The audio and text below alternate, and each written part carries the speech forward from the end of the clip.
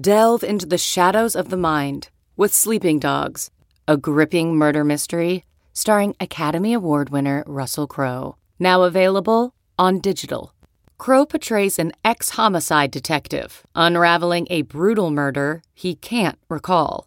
Uncovering secrets from his past, he learns a chilling truth. It's best to let sleeping dogs lie. Visit sleepingdogsmovie.com/Wondery to watch Sleeping Dogs, now on digital. That's sleepingdogsmovie.com/Wondery.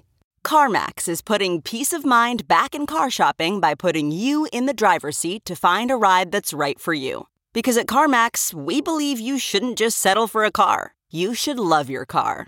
That's why every car we sell is CarMax certified quality, so you can be sure with upfront pricing that's the same for every customer. So don't settle. Find love at first drive and start shopping now at CarMax.com. CarMax, the way car buying should be.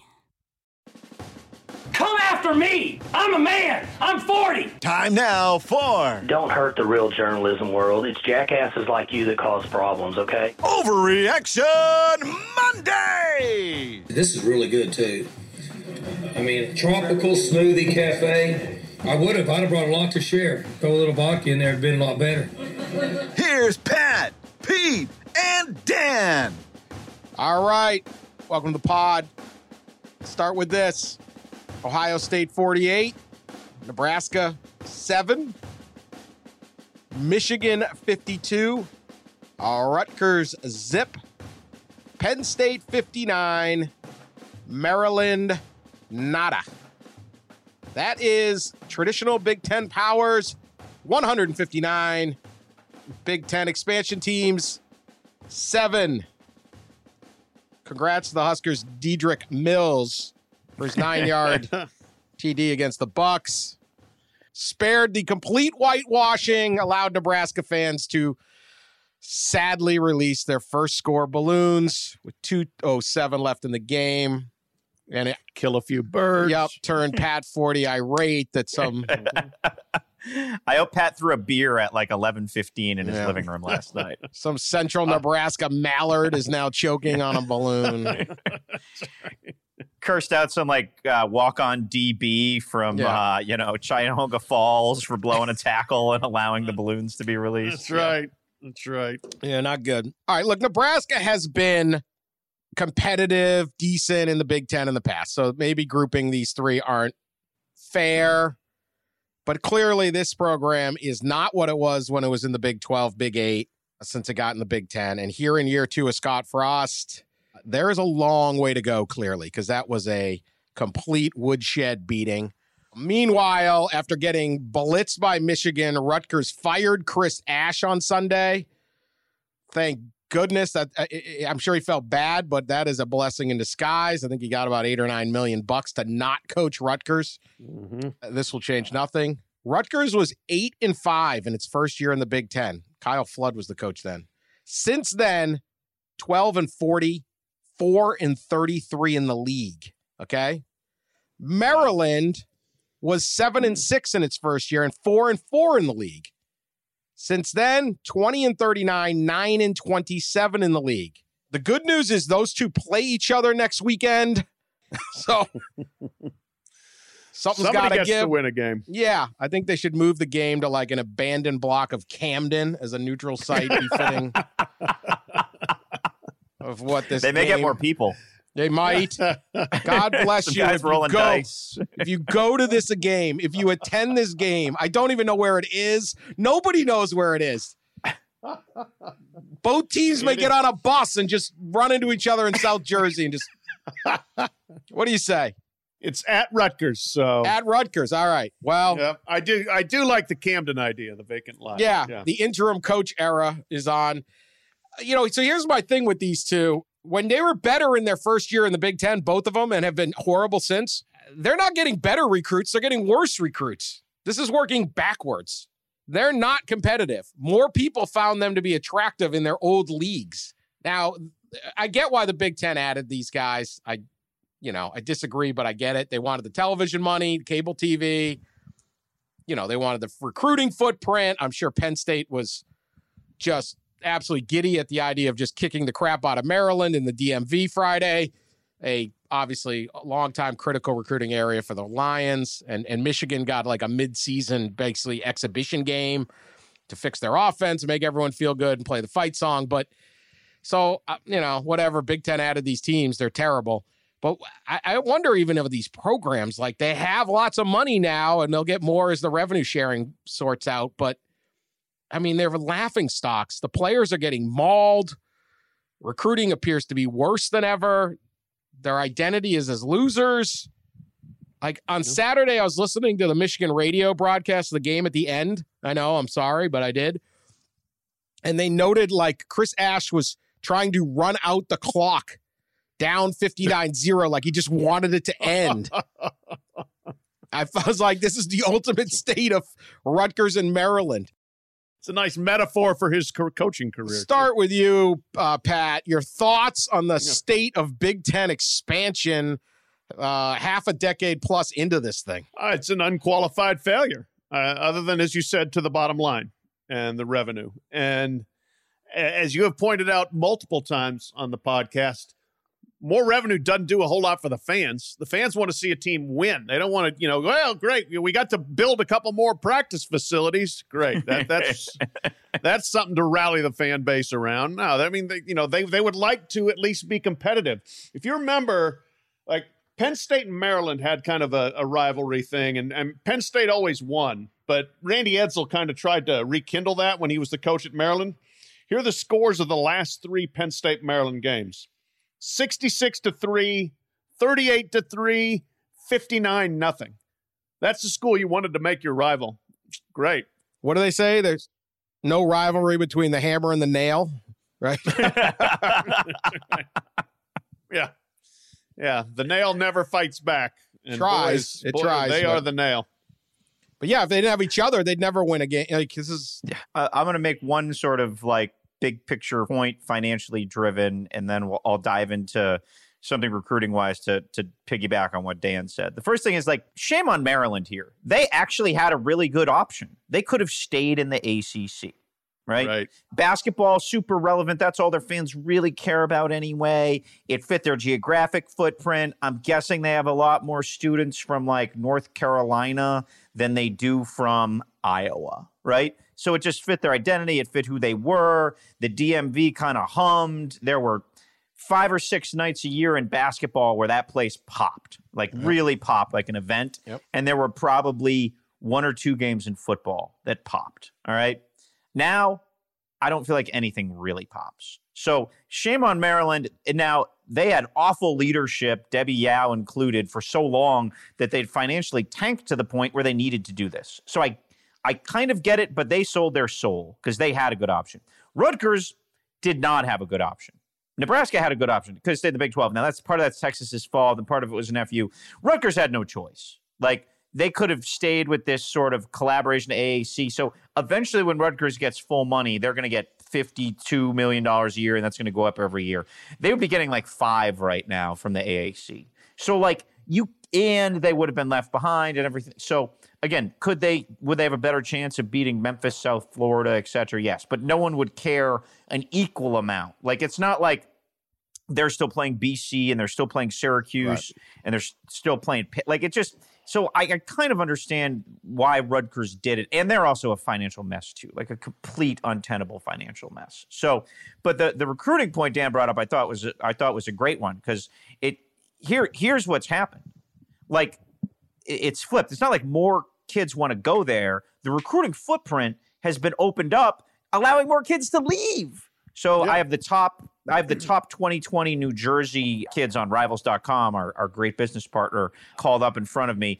You have to go to number 14 in New Jersey to find a Rutgers commitment. And so the first 13 are going to, we got an undecided back at Bosco. Then it's Notre Dame, Ohio State, 2 Texas A&Ms, Ohio State, Michigan, Stanford, Penn State. So basically, like, Michigan went and hired one of the big New Jersey high school coaches. They've got a foothold in there, allowed them to get Rashawn Gary, et cetera. So you've basically given Ohio State full entree into the state of New Jersey. Michigan has an entree into the state of New Jersey. Penn State, which always is recruited there well. All of those schools have commitments. Purdue has a better commitment than Rutgers before Rutgers. The surprising one here is Maryland.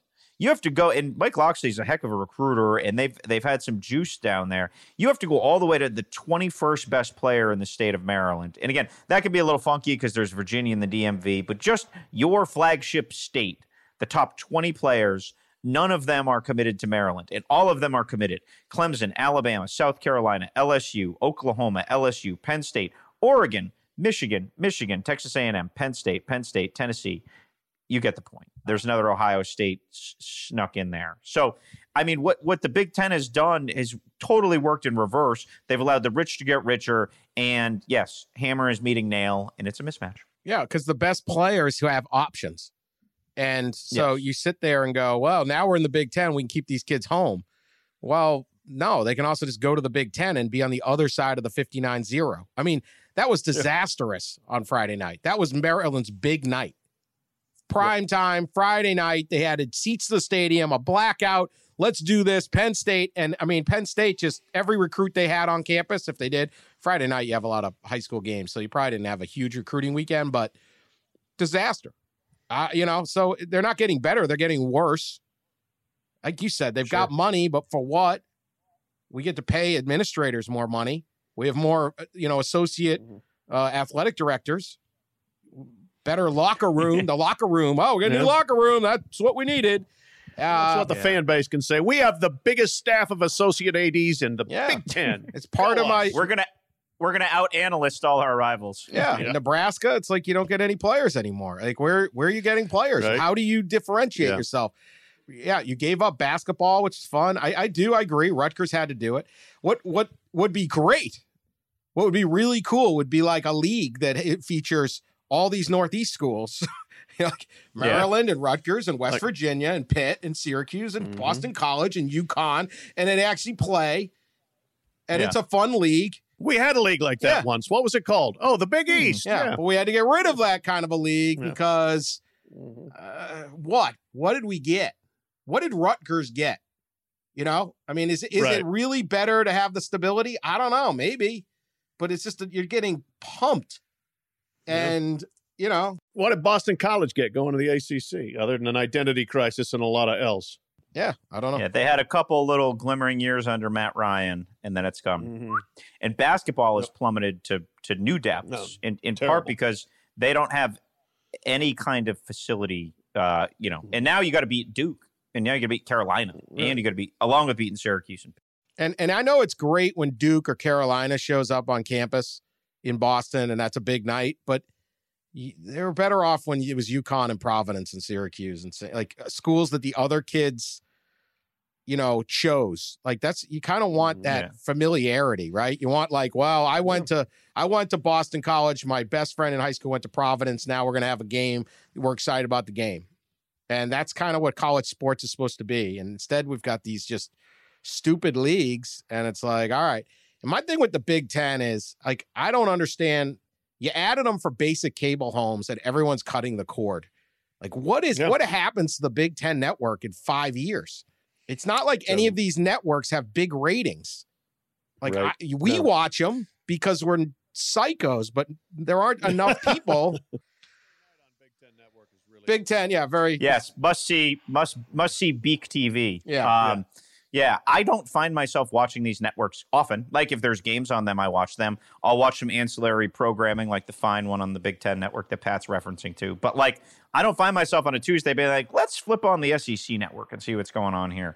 Let's flip on the Pac-12 network in non-HD to see what there is. Because you can get all that information in so many other places. Yeah. There's not the that. The shows are all good. They're all good shows. But they're not, they're not. It's not like, I absolutely have to watch Big Ten tonight. Like, I end up watching it a bunch, but it's just sort of like, all right, it's good. It's good. They do a good job. Some of The Journey, they do some different shows which are good, but like, how valuable is Rutgers when people in New Jersey are no longer on basic cable? And how soon is that? Well, I don't know. That's a big question. And you wonder whether that has factored into their future planning here. I mean, what is the Big Ten thinking about this or planning to do about this? We've talked some, about whether there's ever a possibility of deconstructing some of these leagues, Kick them out. Yeah. Yeah. I don't know. They'll say, I mean, you can't get anyone. Oh, that would never happen. We made a 100-year partner. Whatever. Man, stuff happens. Wait until, okay, everyone right now in college athletics is drunk off this spigot of basic cable. They basically figured out how to tax their state. They figured out how to put a tax, because when they started this, there are 100 million cable homes. You basically got every single home in Indiana and Michigan and Ohio was on basic cable. They had basic cable, and then you're going to get 80 cents a house with this network. It was a tax. It was a way to tax the people, pretty much. Well, that tax base is dropping, and they're all spending what happens when they have to sit there and say, not only cannot build another practice facility or a new office for that associate AD who's making $275 a year, but you got to cut one. Yeah. The budget just dropped. We don't have, no one's buying, and it's, I mean, the cord cutting is quick. I don't know, because they can't just sit there and go, well, everyone loves the network. Look how big our ratings are. I mean, that's just not happening. And you give an a la carte. I put it this way, even as a big of a sports fan and college sports fan as I am, if you're looking at an a la carte option, am I getting every conference cable network? No. I mean, maybe I get one. Maybe. I don't know. So maybe you're a big enough fan of something. So I don't know. Yeah. I tell you what, I mean, Pete's point was good, like shame on Maryland, but I think you can say the same thing about Nebraska as far as giving away their identity, so to speak. And now you talk to people there, they're staunchly, I think stubbornly refute that. They're like, no, this is better for us, because you can never admit you made a bad decision. That's this big a decision. But also, they were so mad at Texas and so mad at the direction of the Big 12, that it basically took away what Nebraska always had. And so Nebraska opted for radical change because it didn't like the incremental change that the Big 12 was forcing upon it. But it hasn't worked. I mean, this was like Friday night was Maryland's big showcase. Saturday was Nebraska's. You got game day there. You got Ohio State coming in, and they got absolutely blown off the field from the get-go. That was terrible. I don't know whether there's been a bigger beating for a game day game ever, but I mean, that was embarrassing, I thought, for Nebraska. Yeah. Well, game day shouldn't have been there, Pat. I don't think they shouldn't have. Yeah, they just took advantage of like a compliant fan base that they knew would go nuts for them showing up. But we've talked about this once or twice on the podcast before, but I think it's worth repeating. I can't really speak for Nebraska because I'm not native to there by any means. But when you look at BC, and Dan mentioned like UConn, Providence, and Rutgers, it would be the Villanovas and local schools and whatever. What these leagues have lost is what I call cubicle factor. If you work at the Prudential in Boston, in your cubicle there are people who went to Providence, UConn, Syracuse, etc. So you're talking about the game, you buy tickets for the game, there's all that. There are no people who went to Georgia Tech, Wake Forest, Miami. In this, you can say the same thing for Rutgers in their little cluster of area. And it just like, so what you're gaining in cable money, but you're losing relevancy year to year in your city. People aren't excited for the Boston College NC State game in anything. They're just not. Even if NC State's really good. I remember when BC was pretty good, when they were still kind of ranked at the end of Al Skinner era, I went over to like a Florida State game. And it's like 9:00 on a Tuesday night. And Florida State was ranked and they were good and nobody was there because nobody cares. I don't know anyone who went to Florida State living up here. So I really just think like you lose some of the intimacy. People just thought everyone was just going to show up like Nebraska zombie fans to game day, and they haven't. Yeah. Well, they show up in Nebraska, but yes, they do, no matter what. But I don't know. I just, it's just things just, I mean, look, decisions are made, the money's there, but it is, it's been ugly. I mean, this has been ugly. I think the Big Ten just added these two and thought it'd be all right. I mean, I think famously, like Jim Delaney didn't even know like what Rutgers' stadium looked like, or hadn't been there, and this was cable. Let college sports get ruled by a spreadsheet for that stretch of expansion, and it just is very little. And I think if you're Nebraska, you're sitting there going, God, it looks like Oklahoma State's having more fun than us. you know, and that didn't used to be the case. And Texas Tech's had more fun than us. And what are we doing? Baylor had more fun than, you know, like, our program stinks. And how do we solve this? And you know, unless it just doesn't work. But hey, once again, look at all the money. Fans actually do get fired up about that revenue thing. It's crazy. It's absolutely crazy to me. I mean, it's that wins a day in April every year. But it's like the fluffy local story on the new locker room. Yeah. Oh, they have helmet coolants. Now we got this because we have to keep up. Keep up. You're not even close. If everyone's got it, you know. And it's like did the Sacramento Kings like put up a banner every year because they get their NBA revenue share check comes in? And, like, if you're a fan of that team, you're just mad. Like, why aren't we spending money? Like, great, the Lakers got Anthony Davis. Great. So, all right, one more thing about Rutgers now that Ash is out of the way. Our buddy Steve Politi, NJ.com, Newark Star Ledger columnist, has already started the drumbeat. Bring back Greg Schiano. Look, Schiano's overall record is 68-67 at Rutgers because he took over this deadbeat program. He had a 7-5 in an 11-2 season, 8-5, 8-5, 9-4, 4-8, 9-4 before going off to Tampa Bay. It's the best success they've ever had in running in a way, you know, in a row. Ultimate Jersey guy. He made them matter in the Big East. I don't know if that can translate to the Big Ten, but should Rutgers hire Greg Schiano? No brainer, one candidate, a search process, and would he take it? Pete, let's start with you. I'll say this, Dan, the timing of the firing makes it apparent that they're at least going to make a hard run at him, right? You don't fight Chris Ash. He lost games by a lot of points. He was not the right, bringing in a guy from Iowa to win in New Jersey was not the right thing to do. So, you know, this isn't to like dump truck Chris Ash. Like he's taken enough grief on the field that it was a bad hire. So now does Rutgers also fire Pat Hobbs, the AD, and bring in a whole clean slate to rejuvenate this thing and get this going? The earlier you do a hire, the more a firing like this, the more maneuvering it allows for. So the next couple of weeks will be crucial to seeing if Rutgers can align itself to make a run at Schiano. I have a little bit of a different take on this. If you're Greg Schiano, why would you possibly go there? I don't know. All right. You're the only good coach in school history, period. You're the only guy who's kept it was the only guy who's left there alive, basically. So if you could go back and be an NFL defensive coordinator, which he had an opportunity to do with the Patriots before he left this year, if you could go back anywhere else, because the Rutgers he won at and, you know, only won at a 500 level and it took him 5 years to build it, etc. This is a completely different Rutgers. He could come in and be a ninja and, you know, get all the New Jersey recruits back and build it and completely lose all his hair and work 800 hours a week and, you know, set the temperature in the coach's office like he famously did there.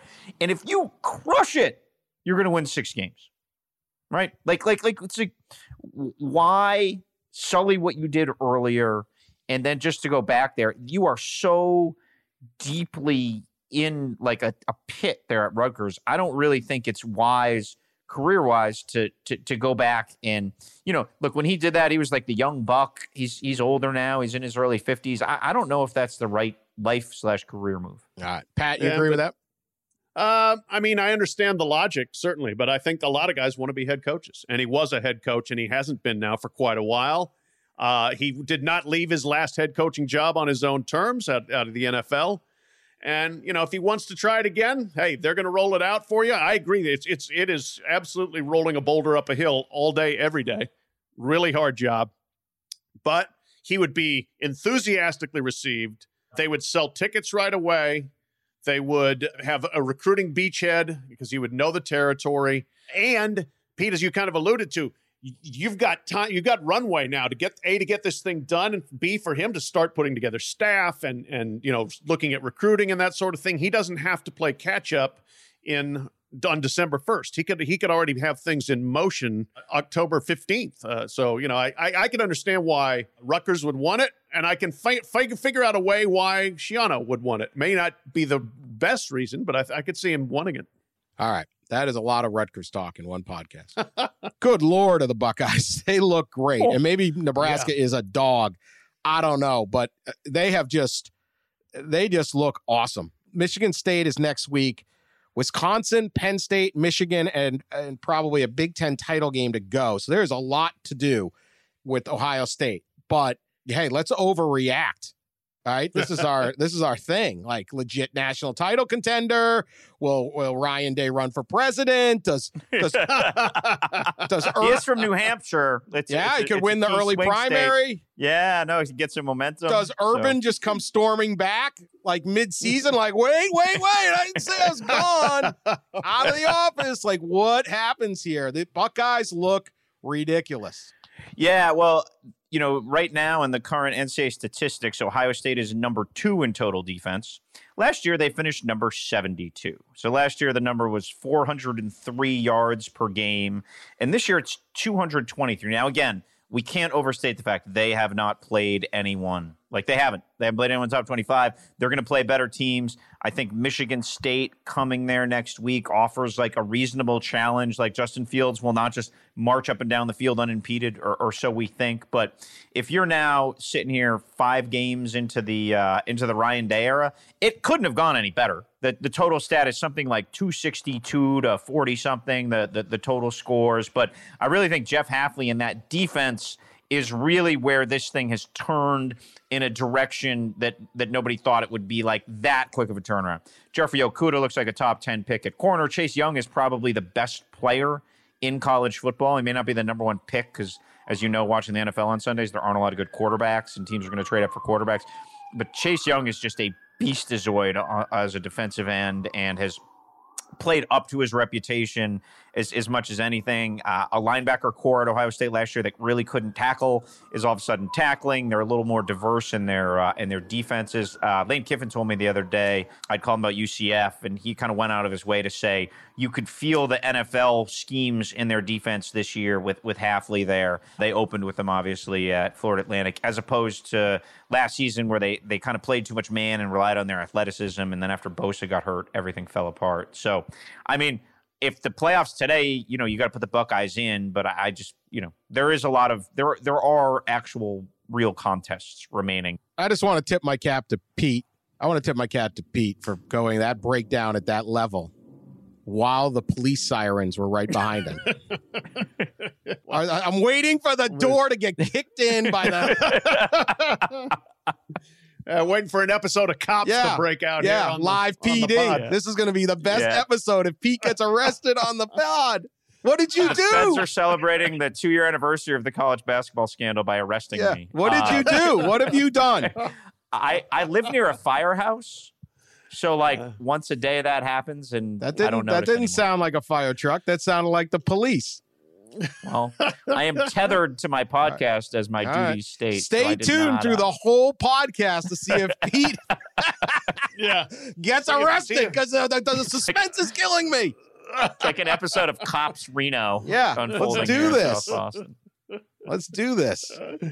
I love it. Yeah, go ahead, Pat. Ohio State, only team in the nation that's in the top 10 in total offense and total defense. They are a complete team right now. They're running the ball. They're throwing the ball. They're stopping the run. They're stopping the pass. Their special teams are good. Kicker may not be great, but they are across the board. They got everything.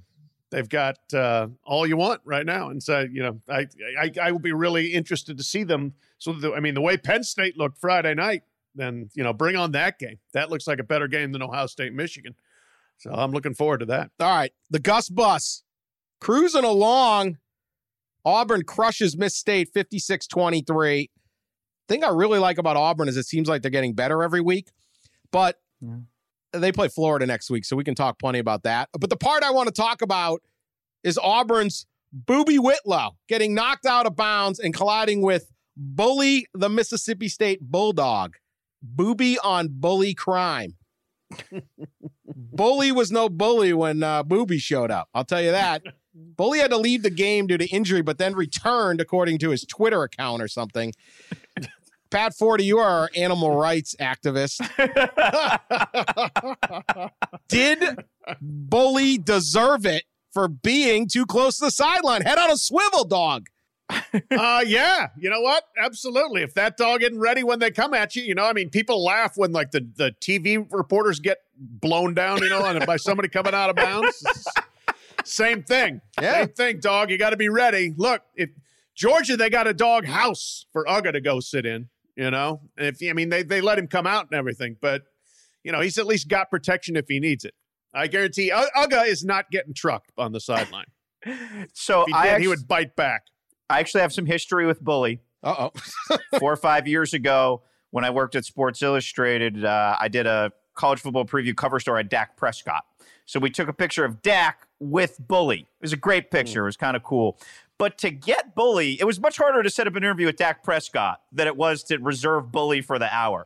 There's like a full-time handler, a packed schedule. I mean, You got a better chance to get a date with a supermodel than you have like a half an hour with Bully. There were all these demands and like forms to sign. Really? And then we ended up having to shoot it twice and like forget about it. It was just like, you know, like I'm getting emails about, hey, do you have any pull with the mascot? Ugh. So anyway, dog is adorable. Handler was great. A lot of red tape. If you're going to protect Bully that much, let's just keep him a little further away on the sideline. So SEC network money who we talked about, and you can't build him a house? Yeah, come on, Mississippi State. Our doghouse is better than your doghouse, Georgia. Build him a 2-story doghouse and make fun of Georgia. If you're on the sideline, you get hit. I got no sympathy for these animals, even cute dogs. Who was it? Oh, it was UAB that wanted to get the Komodo dragon on the sideline, right? Yeah. We had that. Spit and paralysis by spitting. Yeah. Definitely our AD of the year. We don't give ADs a lot of props around here, but the guy who wanted the Komodo dragon, he deserves some serious podcast love. All right. And then, talk through it. Yeah, we're going to get a kid paralyzed by dragon spit. Maybe we won't do that. Boo. All right, let's do this one quickly. Race for the case. We all picked Virginia to either win outright or cover the 10-point spread in South Bend. We were all wrong. Notre Dame, especially defensively in the second half, really good. Irish won fairly easy, 35-20. No traditional fourth quarter home nail biter, which had been like the signature Brian Kelly situation. Yeah. Hell of a bounce back win. I'm really curious of what happens to Notre Dame. Schedule is falling apart in front of them. USC, Virginia Tech, and Stanford are all down. Michigan, who the hell knows? Bowling Green, Duke, Navy, BC. I mean, they could be 11-1 and at least an interesting debate point, although I struggle to see how they get into the playoff at 11-1, even with the situation they're in. But Pat, what do you think of the response by Notre Dame this weekend? I thought it was pretty good. Yeah, I was impressed. I was impressed when they were at Georgia, and now to come back and do that. And you're right, the defense has really played well the last 2 weeks. It's very, very good. And they had some key losses there, but they have filled them. Clark Lee, second-year coordinator's doing a really good job. They have not allowed a run longer than 16 yards in their last 2 games. And Georgia's got backs, and Virginia's got some players too. Bryce Perkins certainly can run. Boy, they overwhelmed him, sacked 8 times, a couple fumbles, one they returned for a touchdown, one they returned a long way to set up a touchdown. So I'm impressed by what I've seen from Notre Dame. But you're right, it's funny.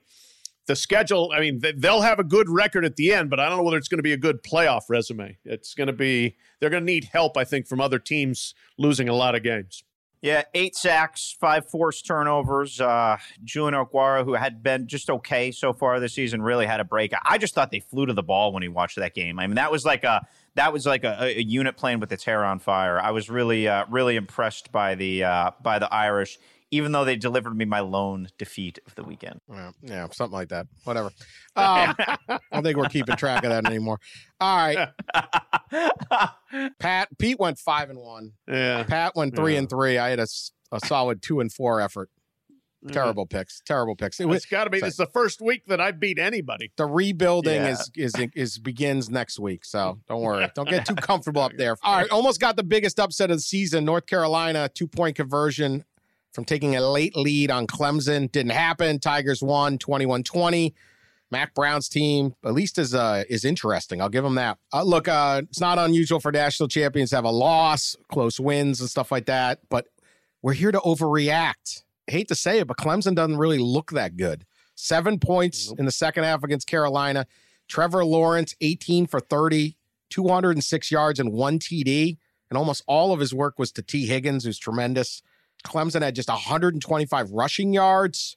The standard here is win it all. Can they win it all? This just doesn't look anywhere near the other top teams right now. No, and certainly nowhere near what Clemson looked like at the end of last year with all these same guys back, at least all the skill guys. Whether it's offensive line losses that they're feeling right now or what? But they're not running the ball well, and Trevor Lawrence hasn't been that good.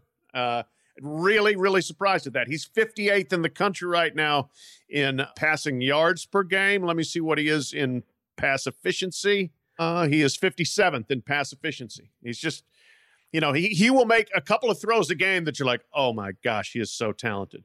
But there's just not that consistent bang, bang, bang, bang, bang production where he's tearing up defenses. He's been a little high, a little bit off with some of his throws against Carolina, and he's thrown 5 interceptions so far this year. I think he only threw 4 all of last year. So I don't know what is up there, but they're winning, and they're probably going to keep winning because the ACC is terrible. But if they lose one game, I think they're out. That schedule's too weak to support a 12-1 ACC champion Clemson, I think. Wow. Do you think the playoff committee would have the stones to keep Clemson out? Defending champs if they're 12-1.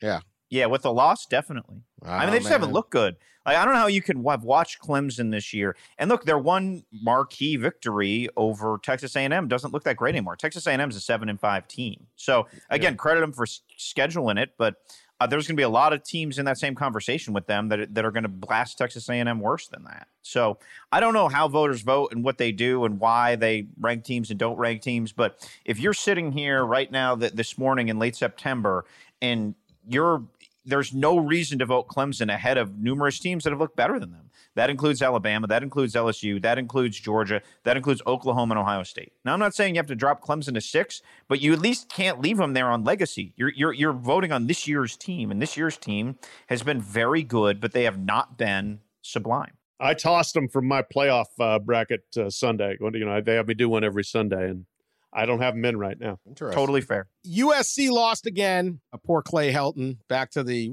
hot seat. Exciting development this week, though. Keyshawn Johnson, one of the program's all-time greats, after the loss, tweeted out a screenshot of the Google definition page of tarmac. Tarmac. As you know. It's really an all-timer. That's really an all-timer. Yeah. As you know, Lane Kiffin was pulled off the plane, team plane on the tarmac and fired after some debacle of a loss. Tarmac. At Arizona State. Yeah. So Keyshawn, Pete and I watched that in a bar in Atlanta. As a matter of fact. Yeah. Might have been a Friday game, now that I think. It was a Friday night game. Yeah, that was it. That's where Lane Kiffin got. Mm-hmm. And Keyshawn, best troll job ever. I mean, that's how do you come back? I mean, it's up there. Very good. That's very good. Very good. For one of your former greats to drop that out.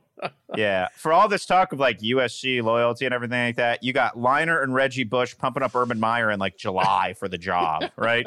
And then Keyshawn Johnson, who's certainly on, one of the best receivers to ever play there, one of the most recognizable graduates. You got him literally throwing him under the Boeing 747 to call his job. Like, that's worse than a bus. I would think that would hurt more. And in the other loss this week, the 5-star quarterback from Mater Dei, Bryce Young, flips to Alabama early in the week. They did find a quarterback to replace him right away, as you should at USC. You should have quarterbacks literally lined up waiting to go. And the timing of it all made it seem like Bryce was nice enough to let USC get their ducks in a row to avoid the PR hit. But recruiting is down right now. There's no other way to say it. And this all snowballs, right? The uncertainty comes, and then people don't know what's going to happen with Helton, so people don't want to commit there. And all the top players in California, like none of the top 10 players in California are going to USC. So just the problems continue, and with every loss, the snowball gets bigger. And I've obviously been pretty out there about this, as everyone else has, that I didn't think Helton was going to survive this year. And that game at Notre Dame, they're not going to fire him mid-season because he's been a good soldier and he's classed up the program, and he's a very good guy, and he's well liked there as a human. But and they don't even have an AD. So that's a good point. That's a good point. I don't even know who the interim would be either, quite frankly. Clancy Pendergast. Yeah, I don't know. Graham Harrell's like, I don't know. I cover him as a player, so I still think he's like 22. He's probably in his early 30s, but that's probably a little bit of a bigger role than you want for Graham Harrell. Yeah. Also just staying in LA briefly, my love affair with UCLA fell apart quickly. What the? Come on, man. You teased me. Chip. I was all excited to watch some Pac-12 after dark. And it was like 7-6 against Arizona in the boringest half of football ever played. Yeah. They go from 67-63 to 20-17, and yeah, it was 7-6 at halftime. That was the end for me. I was like, I might score 50 in the second half. I'll risk it. This team, come on. Yeah. I may have woken up at like 3:45 last night with my laptop on my lap in that like game. Like your game has finished scrolling up there. What the heck? Come on, UCLA. May or may not be true. There's no video. Remember last week, that was the change. That was the turning point. It was all coming. Yeah. Oh, yeah. I fall for it every time. I'm pretty sure UCLA did cover, which I never didn't understand why they were getting 6 from a bad Arizona team. Well, Vegas smarter than us. Well, they probably watched the first few games, Pat. Yeah. And Washington State stunk too. They were bad. Yeah, and then the Pirate called all his players fat and lazy. That's nice. Things are going really well up there. So much for that. I mean, look what happened in 1 week. Everything fell apart. Yeah. You want Mike Leach to get one of these like marquee jobs because it would be fun. And then he does like one incredibly stupid thing a year to remind you why he's still at Washington State. Well, exactly right. He was almost at Tennessee. Yep. All right. Will Muschamp won a game. South Carolina was not doing very well. They beat a terrible looking Kentucky team. And this may be the quote of the year so far. Muschamp after the game. He's got glasses now. He's wearing glasses. I feel you, buddy. Well, you know what? I'm getting old, and I can't read anymore, especially at night. It's been a fall. I got more gray hair than I've ever had. My wife doesn't like hanging around losers. I've been losing, so I mean, it ain't been good, you know? I mean, if he added a pickup truck drinking raspberry wine by the watering hole, he'd have a country music hit. Will Muschamp, the poet, baby. A poet. Columbia City Blues. Speaking right to me. It's not too bad right there. I have to say, he could get better glasses than that. Like, get Nike to send him some glasses. He has like 99-cent drugstore reading glasses that sit on the bridge of his nose. He has the Wetzel special. Yeah, they're hot. I've been making them hot. Everyone's buying them now. That's it. Yeah. Trendsetter. Yeah. Here we go. Let's get Walgreens in here. Give me a sponsorship deal. Everyone's watching the pod. Everyone's talking about the pod. They all want my cheap, because you lose them. I'm not buying a fancy pair. I only use it for the show practically. I missed last year's ones, though, where they were like slanted at a 45 degree. Yeah, they broke. I get these plastic ones now. They either just shatter or, it's just one or. Those look a little sleeker than normal, Dan. You might have gone like the $12.99 instead of $3.99. I feel like you're getting a little bougie on Stepping it up, man. Stepping it up. It's like my Fiji water, right? Oh, yeah. Right. Right. Yeah, well. The last man on earth, I would have thought, drank Fiji water. Yes. Yeah, I would think Will Muschamp would drink Fiji water before you. Yeah. Well, poor Will. We'll see if Will can make it out of this season. I don't know. It's, that was a big win for him. He needed that. Yeah, they did need that. They'd lost like 4 in a row to Kentucky, which is just bizarre because Kentucky's not good enough to beat anybody 4 in a row. He made a lazy OC hire. He just like promoted the guy, and they're a mess on offense. It's like a very typical story for a defensive coach. You know, it was like the year Mora promoted Tuiasosopo, and they were like historically bad on offense at UCLA. Right. South Carolina's tough because like even traditionally, other than when Spurrier got it going there for a while, they're never really that good. And now they've got Clemson shows up like all of a sudden like the number 1 program in the country. And it's like even those kids that want to stay in state don't want to go play for you. Tough situation. Like it's always been a struggle. You're not the best team in your state, and you're not the best Nick Saban protege in your own division. Right. And your state doesn't produce nearly as good enough players as everybody else has got. So, so that's where we're at. Tough break. Well, I feel you, man. Stick with the glasses. We'll take it. All right. They give out the Heisman the end of the year, but we like to give it out every week. Hello, record book. Hello, small sample Heisman. How about that? Pete, I know you're not ready. We'll start with Pat. Oh, definitely not ready. Yeah, not even close. Pat, 40. I'm terrified. I'm choking. I didn't think about this. I know. All right, we're going with Alabama receiver Devontae Smith. All right. He's like the third best receiver on the team, except he had like the greatest receiving day in the history of the SEC on Saturday against Mississippi. 11 catches, 274 yards, 25 yards of reception, 5 touchdowns. He was ridiculous. They got Jerry Jeudy, they got Ruggs, they got Waddle. I mean, they got receiver after receiver after receiver there, and he had the biggest day anybody's ever had for Alabama. So DeVonta Smith, small sample, Heisman. All right, Pete. I'm going to go on the opposite side of the country and go with Salvon Ahmed, the running back from Washington. I hadn't seen a ton of him, and I hadn't seen a ton of Washington this year. He just blitzed through that USC defense. 17 rushes, 153 yards, 89-yard touchdown run. He was clearly the best tailback in that game, and an explosive, fun player to watch. Kind of like an easy breezy win for the Huskies in Husky Stadium there. So the Sailgators will toast Salvon Ahmed. All right, nice. I'm going to go with Penn State quarterback Sean Clifford. He was not very good against Pitt a couple weeks ago. Team struggled offensively. There was a lot of criticism sent to him. Took the bye week and just buckled down. I know they played Maryland, but still, who cares? 26 of 31, 398 yards and 3 TDs. He also rushed for 54 yards and 1 TD. I've mentioned this a lot on the podcast. It seems absolutely a dream come true to be a big-time college football player, and it probably is, but it is also fraught with emotional roller coasters for most of these guys. Ups and downs, criticism like you wouldn't believe, social media hate and all that. So I always root for these guys that, everyone's on them and they respond out of the pressure cooker. So Sean Clifford, maybe it was only Maryland. Couldn't have been much better than that. So you get a small sample Heisman. All right, we said lots of mean things on this episode. Probably actually not as mean as usual, but we can kick it up here. But actually, let's try to say something nice. Can we do it? Pete? Well, I'm going to say something nice about Arizona State. I stayed up late Friday night, watched the Sun Devils beat Cal 24-17. And, we can't root for teams here, but we can root for chaos. And Arizona State gave us an awesome chaos scenario. Before October 1st, every team in the Pac-12 has a loss. Cal was the last undefeated. So I thank you to Arizona State for just sort of driving the final nail in the Pac-12's national relevancy column. Herm Edwards, I was wrong. He's been good, man. He's been good. And, why couldn't Arizona State win the Pac-12 South? Why not? Pat, like it. Say something I like nice. it. All right. Yep, I'm going to say something nice about Hawaii. The Rainbow Warriors went to play in the only place in America, I think, that's actually experiencing a change of seasons, which is Nevada, Reno, and that area of the West. Everywhere else, it's still hot as hell.